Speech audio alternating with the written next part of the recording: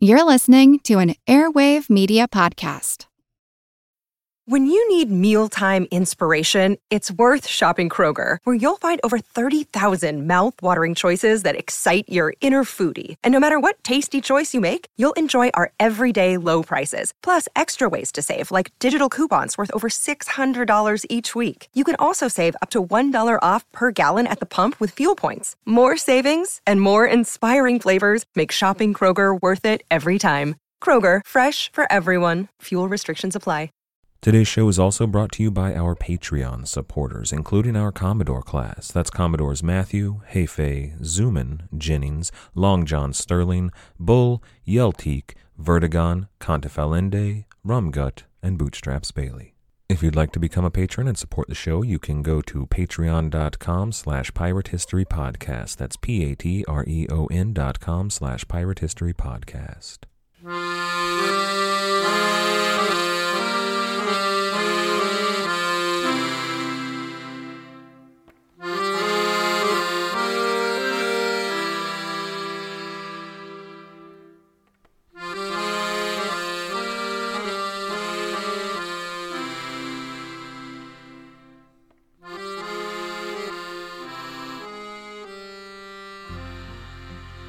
Hello. Welcome to the Pirate History Podcast. My name is Matt. Thank you for listening. It was near the end of June 1674 when the unassuming merchantman Content arrived in the harbor at Port Royal, Jamaica. She wasn't an impressive ship. She carried no guns beyond small firearms and didn't have the sleek build of a ship meant for speed. The Content was broad and bluff. She was built to carry cargo and to arrive at her destination safely. On that day in June, she began unloading her cargo. There were foodstuffs from England. There were articles of clothing and fabric in the fashion of the French. These ships that made journeys across the Atlantic Ocean made their living trading goods, but the Content had a different cargo that was somewhat more important. She was carrying people. Not slaves, as so many ships were. The Content was carrying passengers. Now, of course, passenger ships weren't at all uncommon. Jamaica, at the time, the late 17th century, was something of a prison colony. All English colonies were prison colonies on some level at that time, but Jamaica more than most. It was a place where cut purses and confidence artists and highwaymen, murderers, mutineers, a place where they all arrived regularly. Was there a little uprising in Ireland or Scotland, or maybe some religious radicals decided to have a protest and it got out of hand? Well, you execute the ringleaders and you ship the rest off to Jamaica and get them out of our hair, our powdered, impeccably curled hair. But even more common than the criminals were the debtors. These were men and women who just had an outstanding debt that they were unable to pay, and so they were sold into indentured servitude and shipped off to the colonies. Now, the men worked in deadly, dangerous sugar processing, and the women typically were sold off to brothels. But debtors, criminals, and even the slaves were unable to fill the labor deficit that was caused by the explosion of sugar production in Jamaica. Now, back in England, there were gangs of roving thugs who would skulk about taverns and brothels, looking for men that they could get drunk enough to sign a piece of paper, or, if that was out of the question, just knock over the head and hustle aboard a ship. Either method was fine. It didn't matter to them, since the man in question was pretty much out of options when he woke up with a pounding head to find himself already at sea and sold into servitude. But the passengers disembarking from the Content were a different breed. They weren't nobles or officials, but passengers of just high enough standing that they managed to slip through the cracks. Some of them just barely. The first of these passengers to step onto the docks was the doctor and his wife. They were dressed in an approximation of English finery. They were dressed well enough. He was a stiff-necked, proper sort, and she wasn't. His wife had a mischievous air about her and the look of a very common birth, with probably something of a scandalous past. There was also a surgeon on board who was either headed for a plantation or more likely worked somewhere on a ship. You see, the tropical climate there in Jamaica was difficult for most Europeans to acclimate to. More than a few died of flux or yellow fever or malaria within just a few weeks of their arrival, so doctors were in high demand. Also on board, there was a carpenter and a mason. Jamaica was, well, it was a booming economy, and their trades would be put to good use. But then there was another man. He was wearing the clothes of a young gentleman, if a bit travel-worn and rumpled. His shoes were fine, buckled, but in need of a brush, and then he had a chest containing all of his worldly possessions. His hair was naturally curly, shoulder-length, and kind of a rusty dark brown. He had a prominent nose and a pinched mouth that had a well-bred quality to them, and his eyes were dark and deep. They were curious and penetrating, not wise, but somehow dangerous, the sort of eyes that remind you of a shark's eyes. It was June 1674, and the young William Dampier had arrived in Port Royal. This is episode 36, Gentlemen and Scoundrels, Part 1. William Dampier heaved a sigh of relief upon his arrival in Port Royal. His journey had been a dangerous one, but it wasn't pirates or the Spanish or tropical storms that worried him. These were threats that anyone at sea would be wise to steer clear of, but William was an accomplished seaman and knew these threats well. No, what worried him on the voyage to Jamaica was the threat of being indentured. The captain stood to make a good amount of money if he cajoled the young man into servitude, and he tried his hardest even before the voyage began. See, Dampier was traveling to Jamaica to take a position as a plantation manager for his father's former landlord. The elder Dampier had been dead 10 years by now, but the landlord, a man named Colonel William Hellyer, knew just how bright William was. Now, his father had died when he was 10 years old, and William had been sent off to study. He'd learned Latin, arithmetic, French, and a good bit about the natural sciences. Now, Colonel Hellyer noticed the young man's potential, and he arranged a voyage to France and to Newfoundland. But the boy had a proclivity for crops and animals. By the age of 16, he knew all there was to know about the crops on Hellyer's estates, and, frankly, every other estate he'd ever visited. He studied them vociferously. It was some years later, at the age of 23, that the colonel sent Dampier to Jamaica to serve as a manager on his sugar plantation. But from the beginning, it wasn't what Dampier had expected. Dampier had agreed to take the position to fund his travels. He loved to see new things, and he took a particular interest in documenting everything he came across. The flora and the fauna around him, the local customs, even the weather patterns. Hellyer agreed to supply Dampier with what he needed as a payment for a term on his plantation. However, before setting out, when Dampier went to collect the promised supplies from the colonel's agents, they balked at the request. He required quills, ink, and paper, and lots of them. He needed shoes, clothes, soap, sugar, nutmeg, and a grater for the nutmeg. The agents complained of the extravagance of the request and insisted that the only way they could supply his needs was if Dampier agreed to be indentured. Now, they only informed him of this once he was on board the Content. Naturally, William refused, loudly and forcefully. He cried foul. He called the men kidnappers. The others on board, especially the mason and the carpenter, supported him. It was clear that those two feared for their own freedom once the ship set sail, and things on board quickly grew pretty tense. The ship was on the cusp of real violence if anyone dared breathe a wrong word. But then the bubble popped through another revelation. The doctor who was on board had arrived with a boy who was intended to accompany him. The captain, though, was suspicious of the boy, so he took the two into the cabin. After a thorough and deeply personal examination, it was revealed that the doctor's boy was in fact a woman. The doctor claimed it was actually his wife, but the truth was pretty obvious. The upstanding, well-to-do doctor was running off with a mistress of questionable honor. At best, she was an adulteress. Now, the potential for scandal pushed aside the question of Dampier's standing on the voyage for a time.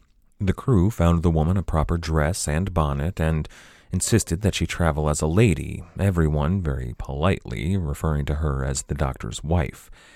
In the end, it hardly mattered. He was to work on that same plantation as Dampier, and if he chose to take a back alley strumpet with him, well, Jamaica was a forgiving place for all kinds of behavior. Once the voyage was underway, though, the question of indenture came up again. Dampier's status wasn't totally clear, and the captain was pressuring him into signing his freedom away. There was a sort of unspoken threat of, being thrown over the side of the ship if he didn't. Dampier was outraged. His passage had been paid, and he was set to manage the plantation of a powerful Englishman, and he refused to be treated this way. The mason, the carpenter, and this time the surgeon backed him up once again. They were all three bound for Hellier's employ, and the fear of outright kidnapping was a very real one. The captain was perfectly capable of signing them into indentureship under him and selling that to a man on a different island, not Jamaica at all. Again, violence seemed imminent. Perhaps, at this point, even mutiny. Dampier, though, came up with a solution. Those other three, the mason, the carpenter, and the surgeon, were all tradesmen that could work on the ship to secure their passage. However, what the captain saw in Dampier was just a wayward youth. He thought he would be easy to bully, but that just wasn't the case. Dampier knew more about the sea than most men of his age, and he actually, if the captain listened to him, could prove an asset to him. You see, back in 1670, Dampier took a job on board the East Indiamen John and Martha on a voyage to the East Indies, to Java. He apprenticed under the ship's navigator and learned the art of navigation by reading the sun and the stars. Now, Dampier took a particular interest in wind currents, and he observed them carefully. And he excelled at navigation. In fact, this voyage was to become the basis for a study that would last his entire life.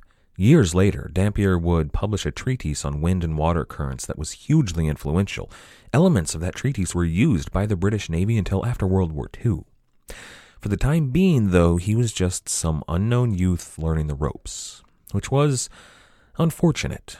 On that voyage to the East Indies, the John and Martha completely passed by their planned stop at St. Helena, and William had his first taste of just what life at sea could be like. They were forced to ration water on board and nearly ran dry before putting in to collect some more. But in the end, the voyage made it safely back to England. When they did arrive, there was news from the colonies that was fairly big. The admiral of the Jamaica station, some Welshman named Henry Morgan, had attacked and burned Panama to the ground. Now, Dampier was fascinated with the West Indies, as were pretty much everybody in Europe. But his fascination was amplified when he heard the tales of what the buccaneers of the Americas had been up to. And rumor had it that Morgan himself was actually in London at that moment, dining and drinking and sharing tales. Quickly, this Morgan was becoming a national hero. For young men like Dampier, it was like a lightning rod. You see, the war against Holland was quickly turning serious, and Morgan was something of a propaganda foil, and it was working on men like Dampier and thousands of others that went to sea looking for adventure and maybe a taste of the heroism that Captain Morgan embodied. So Dampier signed up to serve on the HMS Royal Prince. This was a 100-gun, 1,400-ton first-rate ship of the line.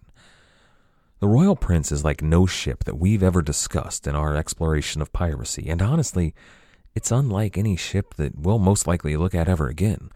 The Golden Hind, or the Oxford, or the Fortune, or the Fancy, or the Queen Anne's Revenge, they were nothing compared to the Royal Prince. The Royal Prince was the flagship of James, the Lord High Admiral, the Duke of York, and it was brand new. It was only 2 years old. It was commissioned specifically for this Third Anglo-Dutch War, and it was a force to be reckoned with. It wasn't the sort of ship that any green boy could just sign up to serve on. No, Dampier was named an able seaman on the ship, and he was among some pretty distinguished company. Legend has it that he was in the company of a man whose name we'll be talking about quite a bit in the future. William Kidd was on that very same ship, during the very same battles as William Dampier, and would likely have been the same rank. They were both young men, so they would have eaten and slept and worked alongside each other. Of course, this was a large ship with a lot of people on it, so they might not have even known each other's names, and neither of them knew that both of them would someday become pretty famous, but maybe, just maybe, over some hardtack, some salt beef, and a tot of rum, these two young men talked about the exploits of Admiral Morgan, who was a force of nature in English society. He hung over everything that these men wanted to be. Maybe they talked about the life of the buccaneers under him, the sailing and drinking and doing whatever they wanted. Maybe Dampier shared tales with Kidd of the island of Madagascar. Maybe he talked about the beautiful girls he'd seen there and the lush land and just what a paradise it was. In the end, Dampier spent 2 years in naval service. He saw one major naval engagement and spent the last major naval engagement of the war in the hospital. After the war, though, he was sort of aimless. He needed to figure out how to make his fortune. So Colonel Helyar offered him that job that saw him on board the Content and bound for Jamaica. Now, the captain of that vessel wasn't particularly interested in all the expertise that this young man said he carried, and it came close to blows. The other passengers began to arm themselves and take up sides, and the word kidnapping began to be thrown around liberally and loudly. The captain and his men, wanting to avoid potentially losing their ship or their lives, backed down and gave the offended parties, that is, Dampier and the other seamen, a joint of beef and a little bit of rum to ease the tension. So William found himself in Port Royal a free man. He was from a tiny village called East Coker, and he found himself in the most sinful place on earth. Now, Dampier had seen the flesh pots of the East and the seedy side of many a city, but nothing in the known world could have prepared him for Port Royal. Now, what might have struck him first was the smell of the place. Port Royal was growing fast, and the city planners weren't overly concerned with sanitation. But this was the old world, so they quickly acclimated to that. But then there was the wealth. It would be hard to fathom for a man who had been all over the world just how rich everyone in Port Royal looked. And these were not noblemen, these were haggard old seamen with scarred, wind-blown faces, but they strode around with swords on their hips and wore fine, polished boots and lordly coats. Now, if you looked closely, those coats were often patched and stained, but they were fine nonetheless. But then there were the women. The women were a revelation. Their skirts were all pinned up to show brightly colored petticoats. The bodice of their dresses was cut low to show as much breast as possible, often stepping well over the line of propriety. And one and all wore corsets or bustiers to enhance that sight. Their chest, neck, and face would have been covered in a fine sheen of white lead paint with just a hint of arsenic. Their cheeks were rouged, their hair fell in tousled curls, and everywhere there were lace and bows and ribbons. Covering up that stench of Port Royal and blending in with it to create a sort of sickly sweet aroma was an ever-present hint of perfume from the many women walking the streets. And men and women all wore fine jewelry as well. They wore gold and silver and earrings. They wore gemstones in men's ears and women's, rubies and diamonds on their fingers, and on every woman's neck there was a string of pearls. Now, this was not as fine as what you would find in the streets of London or Paris, but it was a sort of filthy approximation of high fashion. And these women, they weren't ladies. They weren't married. These were prostitutes, and they were many and everywhere. And everyone, the prostitutes, the men walking the streets, well, they were all drunk. They lounged on the nearby beach, nursing bottles of sweet Spanish reds. There were brandy merchants walking the streets, and even men drinking mugs of ale. But omnipresent, more than any other drink, was the kill devil. Rum was Jamaica's primary product, and everybody in Jamaica was partaking, from the highest in society to the very, very lowest. Now, all of this would have been a shock, and probably of great interest to a young man like Dampier, but he didn't have much time to spend in Port Royal. He was expected up in Spanish Town to begin work at that plantation owned by Colonel Helyar, Bybrook. As it turned out, Bybrook was an apt name for the plantation. Dampier recorded in his journal that it was located at the end of a river valley where 3 streams met to form the Cobra River. He talked about the heavily forested hills that surrounded the property and the dense fog that would envelop the valley every night, only to be burned off at dawn. He talked about the sugarcane as well, its golden and green hues that would light up during the day. But as beautiful as Dampier found the property, he found less joy in his situation. The property manager had greeted him warmly. His name was William Whaley, and he was the godson of Colonel Helyar, the owner of the plantation. But it soon became clear that William Dampier's position was a contentious question. Dampier expected the position that he thought he'd been promised, a superintendent who stood on an equal footing with William Whaley. Whaley, on the other hand, saw this as a threat. Dampier had been instructed to compile reports on Bybrook and to send them back to Helyar. Whaley, probably correctly, considered Dampier a spy, and he blocked every attempt for him to do so. He demanded that Dampier sign a contract of 1 year of indentured servitude. He thought that the best place for the arrogant young man was overseeing a boiling house. Now, boiling houses were hell on earth. For most slaves on sugar plantations, any other job was preferable to the boiling house. Hours of back-breaking labor in the tropical sun, being whipped bloody, anything. You see, the boiling house was where sugar was boiled and turned into molasses. There were 3 stages. There was the first boiling, which creates a sort of simple sugar. There is a second boiling, which creates a light molasses, and a third, which creates a very dark molasses. It was a terrible job. It was done in an unbearably hot, confined space where the air was thick and smoky and damp. Now that might have been bad enough. It sounds terrible, but the danger was the molasses itself, and that terrified the slaves. You see, you have to stir molasses while it boils, and it bubbled and popped, and when it did, the molasses would stick to you, whoever was boiling it, and it would burn away your skin. It was nearly impossible to get it off, and if you stopped to try to get it off, an overseer was likely to whip you back to work. The day in the boiling house would leave you burning and coughing and bleeding and covered in blisters. So Dampier, as you might expect, refused to take that job. He wrote to Helyar, as did the godson Whaley. Nothing much changed, though. It seems like Helyar didn't have much interest in fixing this situation. During this time, though, Dampier had no income or employment. Mostly, he spent his time and the last of his money getting drunk with the doctor. And that was only when the doctor was free. The doctor spent most of his time treating injuries and illnesses, and when not doing that, he was dealing with a young and wild wife. So in the end, William Dampier buckled. He signed on for a year's servitude, not in the boiling house, but transporting raw sugar. However, he only lasted for 6 weeks. He was fired for insubordination. He wrote Helyar in disgust, and he left the plantation bound for Port Royal.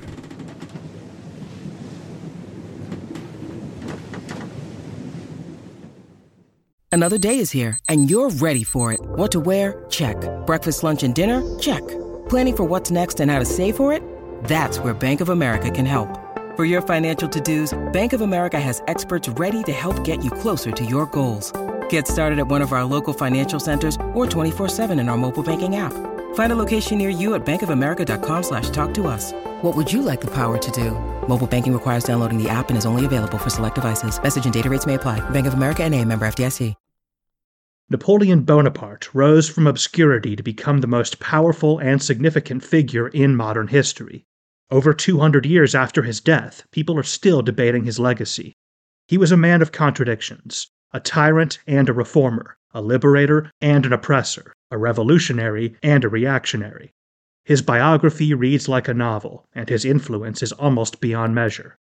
I'm Everett Rummage, host of the Age of Napoleon podcast, and every month I delve into the turbulent life and times of one of the greatest characters in history, and explore the world that shaped him in all its glory and tragedy.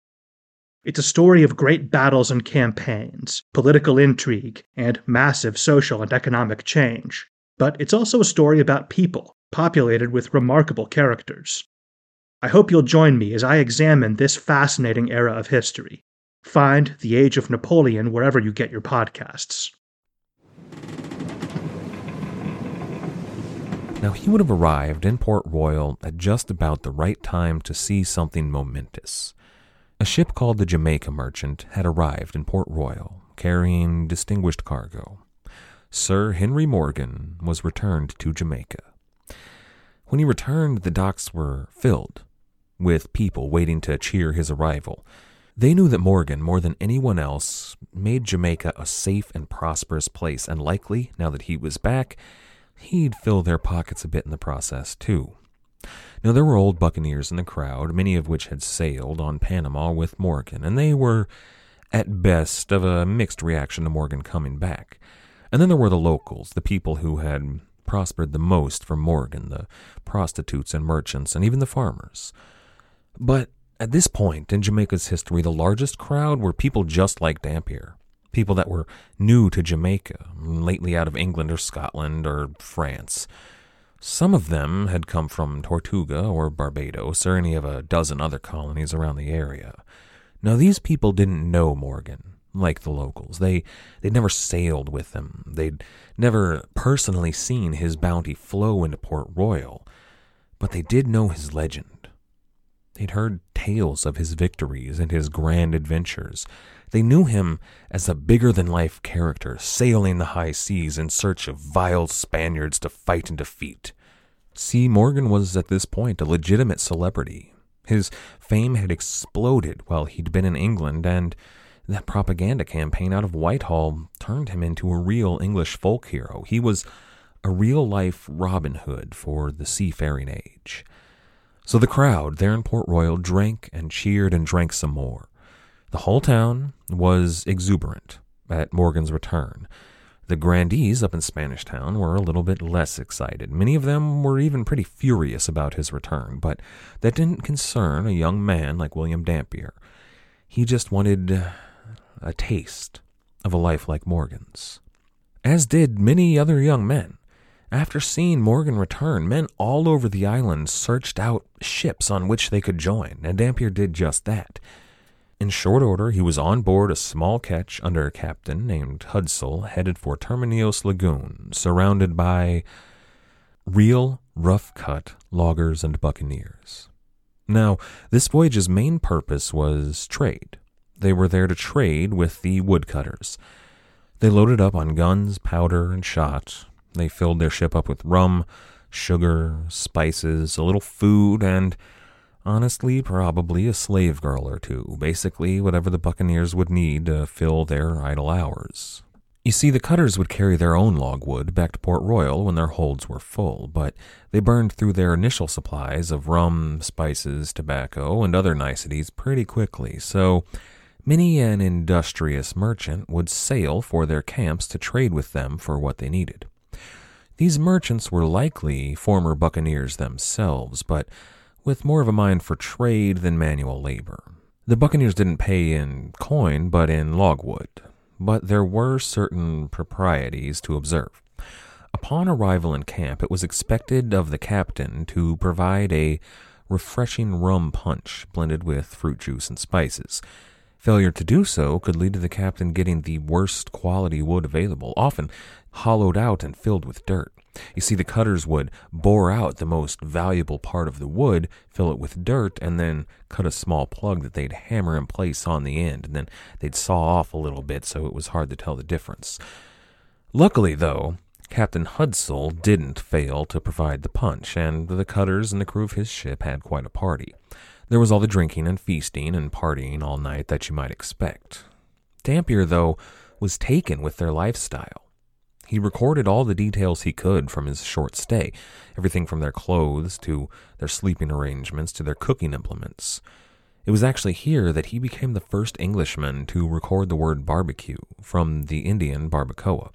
He used it to describe their sleeping platforms, which were a frame raised up from the ground that they spread sackcloth or sailcloth over to provide a sort of mosquito net. He also used the word barbecue to describe their method of cooking. It was basically the same thing, only instead of sailcloth, they would use dried mud to make an oven. Now, Dampier was far from the first to use the word barbecue. It was, after all, an old Indian word that was adopted by the Spanish and then the French and then passed on to the English and Dutch. He didn't invent the word, and he didn't invent the barbecue itself. It had been in use for centuries, and it was, after all, the root of the word buccaneer itself. Dampier wasn't even the first person to publish the word barbecue. Even though he was writing before Esquemeling would write the Buccaneers of America, Esquemeling actually published long before Dampier ever did. He was, however, the first English writer to publish the word, which is why he is cited in the Oxford English Dictionary as the root of the word barbecue in the English language, along with more than 1,000 other entries. In their book, A Pirate of Exquisite Mind, Diana and Michael Preston wrote, quote, Dampier can claim more than 1,000 entries in the Oxford English Dictionary. To take only the first 3 letters of the alphabet, he gave to the English language such words as avocado, barbecue, breadfruit, cashew, and chopsticks. End quote. They go on to talk about how he first described Chinese soy sauce and Thai fish sauce. Yeah, there's a lot of food stuff in there, but to be fair, we almost always adopt foreign words when describing their own food. You know, we don't call tortillas something like corn pancakes. But eventually the voyage left the Bay of Campeche in late 1675 and headed back to Port Royal. The journey hit a snag before they reached home, though. On their way out of the bay, they saw a pair of unfamiliar sails on the horizon. Now, Captain Hudsell asserted that they must be other traders or cutters bound for the logwood camps, but his men disagreed. They argued and kind of hit an impasse on exactly what to do. Luckily, though, they'd picked up an old-time buccaneer at the camp who knew better than any of them. He recognized the sails as Spanish guardacosta and convinced the captain to alter his course as a mere precaution. When he did alter his course, the 2 ships adjusted theirs as well to follow the ketch. It was now clear that they were being pursued, almost certainly by the Spanish. Now, their ship was a slow, lumbering merchant vessel, and the Coast Guard were built for interception. All the same, though, the ketch ran. Now, the chase took several hours. Chases at sea were pretty slow affairs, but eventually the Spanish vessels were closing in on them. Close enough for the men on board each ship to see the men on the other deck. Then, when they were just out of firing range, the wind died. All 3 ships faltered and sat idle in the calm. While they were waiting, the men on board the Spanish vessels readied their guns and their weapons and prepared to attack and board. But on the ketch, they adjusted their sails to catch where they expected the wind to come up, and luck struck. What Dampier describes as a sudden tornado blew in, and the resulting gale gave the English ship the push it needed to just get going. Now, of course, that pushed the Spanish ships as well, but the Spanish hadn't adjusted their sails, and they were blown the wrong direction. So, as the English sailed away, the Spanish fired off a single salvo and gave up the chase. Now, after that, you might expect it to be smooth sailing, but the ketch had been forced off course by the chase, and they had trouble finding their way again. For days, they just drifted around aimlessly, trying to find the wind, but they never really caught a decent breeze. Now, Dampier spent his days recording the various birds that found their way onto the ship, but soon he and a number of the other men began to grow frustrated with the captain. Now, if you believe Dampier, he said he could have found the proper wind currents, but to Captain Hudsell, once again, he was just a green boy who didn't know these seas. But after several days of floating, they finally drifted to an island off the coast of Cuba. Now, that isn't exactly where any English ships wants to be found, but much less one carrying contraband from the Spanish Main. It was, though, better than the open sea, so the entire crew went ashore and decided to hunt for food. It turned out to be a fairly disappointing affair. Dampier had his fingers pinched while he was digging for crabs in the sand. The captain wounded a hog, but failed to kill it before it got away. Then, to make matters worse, they found footprints on what they believed to be an uninhabited island. Then 2 men failed to make the rendezvous at dusk. It seemed that they'd been captured by whomever made the footprint, either hostile natives or perhaps a Spanish squadron. In the morning, they heard 2 gunshots, which alerted them to approaching men. They armed and prepared to defend themselves, but they sent out some scouts who found their 2 wayward shipmates alive and unharmed. Now they had some better luck hunting that day, and they also stocked up on water before heading back out to sea. Now their supplies kept them alive, but they didn't exactly satisfy, and they didn't last long. Soon they were on light rations and hoping to make it home before they ran out of food. They thought themselves within the Windward Passage when it became clear that a decision had to be made. There was virtually no food left, and there were 2 options on header. They could sail south for Jamaica, which was lush and friendly but far away. Or they could head for the South Keys of Cuba, where food was uncertain and the danger of capture was high, but those keys were much closer. Now the captain argued for the Keys, and Dampier argued for Jamaica. Dampier said that it wasn't as far as the captain believed it was, and it was a much safer option besides. It would take a few more days of empty bellies, but it would be certain to end in safety and a full stomach. The Keys, he argued, on the other hand, might end with no food to find and more days lost. At that point, the men would be hungry and too weak to hunt or sail. Perhaps, in the worst-case scenario, they would actually wind up in a Spanish prison or hanging from the end of a Spanish rope. The argument to sail for Jamaica was a reasonable, clear-headed, and well-thought-out argument made from a place of logic. The men voted for the Keys. Dampier was frustrated with the men, and especially with the foolish captain. This was not the first, and it would not be the last time in his life. He knew that he personally could do better. But then, to their astonishment, they saw in the distance land. It was the north coast of Jamaica. They were closer than anyone but William Dampier had believed, and they were safe. That night, before reaching the island, they met a merchantman out of New England, whose captain came aboard and shared some food with them, some water, and copious amounts of rum punch. The next morning, stronger due to their full bellies, but likely a bit sluggish from all the punch, the ketch made her way to Port Royal. Now back in town, Dampier had a decision to make.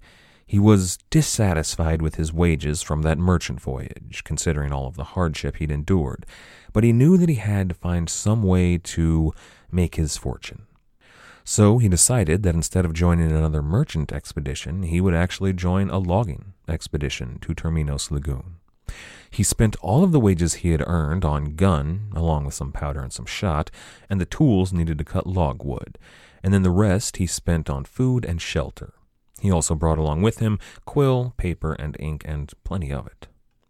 So he headed for the bay, and he set up camp along with some of his shipmates. Now at the time, there were somewhere around 250 logwood cutters in the bay, all of them working hard to avoid the eyes of the Spanish. At the time, there were a number of notorious names there. The bay was filled with men who will concern our story later on, many crewmen, quartermasters, gunners on ships that will drive fear into the hearts of men, but none of those are more famous than the young, virtually unknown logwood cutter known as Henry Avery. Dampier enjoyed his time in the Bay of Campeche. He was always deeply concerned with his own personal freedom, which for the past several years had been in some level at jeopardy, and he found the life of the logwood cutters a wonderful one. He enjoyed all the trappings, the drinking, the sex, the sense of being removed from the trappings of civilization. More than anything, it was that. He loved being out in the wilderness. When he wasn't working in the camp, he took long walks through the jungles and savannas surrounding the camp, and he documented every creature that he was unfamiliar with, in such detail that many ornithologists still reference his work today. He was the first to document tarantulas, fire ants, sloths, and a host of other flora and fauna. He actually, at one point, tripped over a crocodile and fell 3 times before getting away. He had a run-in with some monkeys in which they pelted him with rocks and feces until he ran away. Then they followed him and continued to pelt him until they made sure he was gone. He got stung, he was bitten, and once he even had 2 tiny white worms burrow their way into his calf until he squeezed them out. For Dampier, this was heaven. It was here that his works on the natural world began. These works would go on to be the primary inspiration for men like Charles Darwin, and even some modern scientists hold this study in a high regard. Now, he gave a description of the logwood cutter's life, but most of it's fairly by the book. They cut and hauled and refined and loaded the wood. Dampier tells us of how they hid their ships from prying Spanish eyes. They did so behind the banks of trees, and how they hid when a Spanish ship sailed up on he and his companions while out fishing. What they did was they actually climbed over the side of the canoe and then submerged the boat just under the water. They were light enough and made from a buoyant enough material that they didn't sink. They just sat there, barely covered by the water. The men would float with barely the top of their heads above water, just enough to breathe, and then they would stay there while the Spanish sails passed them by, none the wiser. It took several months of logwood cutting, but finally they were about ready to leave when disaster struck. A hurricane swept across the lagoon, scattering the cutters to any shelter they could find. Most of them huddled in hastily built shelters. They were just basically frames of logwood that were surrounded by palm leaves. They pounded wooden stakes on the huts to hold them in place, and sometimes they would actually lay lengths of rope on the top to hold down the roof. Sometimes they would strap everything down with rope, but still, nearly all of the huts were blown away or demolished in the storm. Now, the skilled craftsman, the one who made the best huts, might have stayed in shelter throughout the storm, but even the best still failed to keep the rain out. So, for even those who were luckiest, it was days of no sleep, no eating, and terror. But finally, the hurricane passed and the men emerged. Things turned out to be worse than they'd expected. The hurricane actually hit the bay worse than it had hit the camps. Most of the ships had pulled free of their mooring, and those that were still afloat were nowhere to be seen. One ship actually blew ashore surrounded by a mountain of dead and dying fish. Now, they did actually find one vessel afloat with most of her cargo, and they were actually able to use that shorebound ship to help repair her. Still, though, nearly all the logwood collected in that season on Terminios Lagoon and all of the possessions that the men had brought with them were lost in the storm.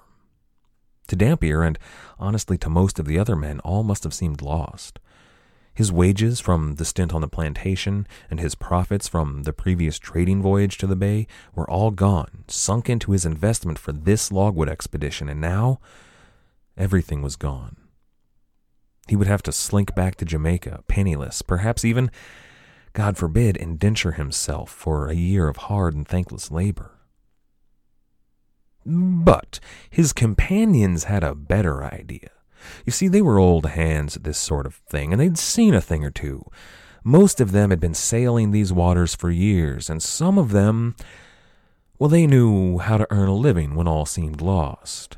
You see, there were a lot of men cutting logwood, and only one ship to get them back to Jamaica, so the only logical solution here was to go out there and find a few more ships. Fishing ships, merchant vessels, mayhap even a galley. They might just surprise a Coast Guard ship and commandeer her in the night. It just makes sense to take that last ship and bring back more to carry our boys back home. We couldn't just leave them stranded out here in foreign territory, could we? That wouldn't be the Christian thing to do. And what's more, we've lost all our logwood, all our supplies, all our money. We're destitute. Maybe these ships that are just here to carry us back to Jamaica, well, maybe they'll have something of value on them, sugar or cotton or maybe tobacco, maybe dyes, maybe wine, maybe chests of silver or pearls. You know, actually, this might work out. We might come out on top. So they put the question to William Dampier. His time in the Navy made him actually an asset to these men, and they wanted him on board. He knew navigation better than most, and he had the experience in naval war that many of these men didn't. So why not come with us, they asked. You'd be good in a fight. We could use you. Dampier agreed. Now, the ragtag group called themselves privateers, and some of them might even have had an old, battered letter of marque hidden away somewhere. If they did, it wasn't valid at this point, but a flimsy shield is better than none. No, these men were outright pirates. Now Dampier, in his writing, was clear to distance himself from them. He was, quote, with them but not among them, end quote. Of course, that was what he wrote into a book he published years later in England that he expected to be read by London society and his academic peers. This in an era when piracy was causing very real problems. Men like Henry Avery and Captain Kidd were busy terrorizing the world. Not exactly the best time to publish a book confessing to a life of piracy. As such, he was light on the details. So to take his account at face value, it seems like it was just a bunch of men on vacation, sailing and hunting game and going on hikes, and he wrote down all the cool birds he saw and the plants and the animals. He just neglected to mention all of the ships they took, all of the cities they ransacked, and all of the Spanish victims they left in their wake. The only real exploit that he made note of was their raid on Alvarado in the state of Veracruz. The buccaneers attacked a castle there with about 60 men and fought a protracted assault. They lost 10 or 11 of their men, but they took the castle. Unfortunately, none of them had learned the lessons that Morgan had learned the hard way. In that protracted assault, the locals had had time to escape with all of their valuables downriver. They did, however, find in the town several hundred parrots, which were actually pretty valuable. Now, they're, of course, beautiful, colorful birds. They can be taught to talk, which is pretty cool. And that picture of a pirate with a parrot on his shoulders is kind of cliche, but actually pretty accurate. They were kind of a symbol of all of the exotic mystique that the New World had to offer. Among pirates, it was a status symbol, that you were doing well, and it showed men who might be looking for a crew that you were a captain worth signing up with.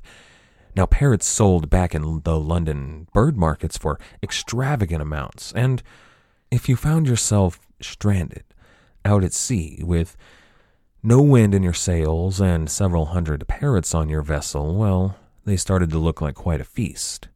So the crew packed their ship to bursting with parrot cages. He said that it was actually hard to walk between them, and it made some of the work on board pretty difficult. And I can only imagine the mess they made. And, the sound? You could have heard that ship coming from miles off. Then, perhaps someone did, because 7 ships out of Veracruz sailed into sight. Now, it was clear that they had come there to deal with these pirates. You see, for more than a year, this crew had harassed shipping in the region, and now that they'd attacked this town near Veracruz, the Spanish knew just where to find them. This crew of pirates made good their escape, though. Their only real casualty was some of the cargo. They had some logwood aboard, which, after the debacle at Laguna Terminos, would have fetched a good price, but they were forced to dump it overboard. It appeared that, for the pirates, this was a good time to call an end to the voyage. It makes sense.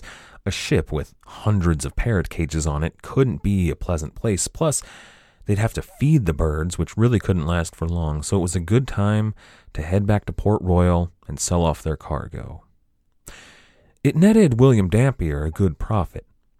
After his 4 years in the New World, he had earned enough money to sail back for England.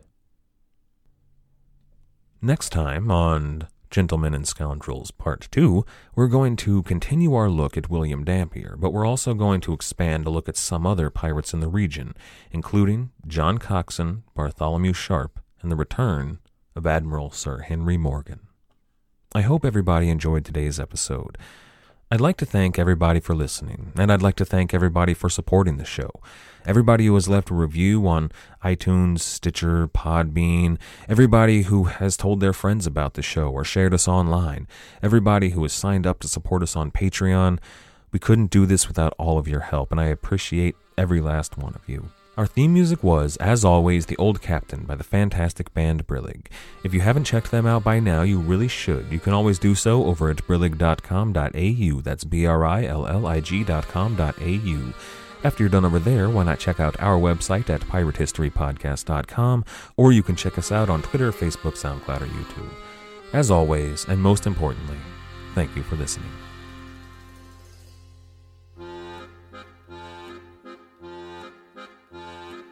Round, Robin, round, we were all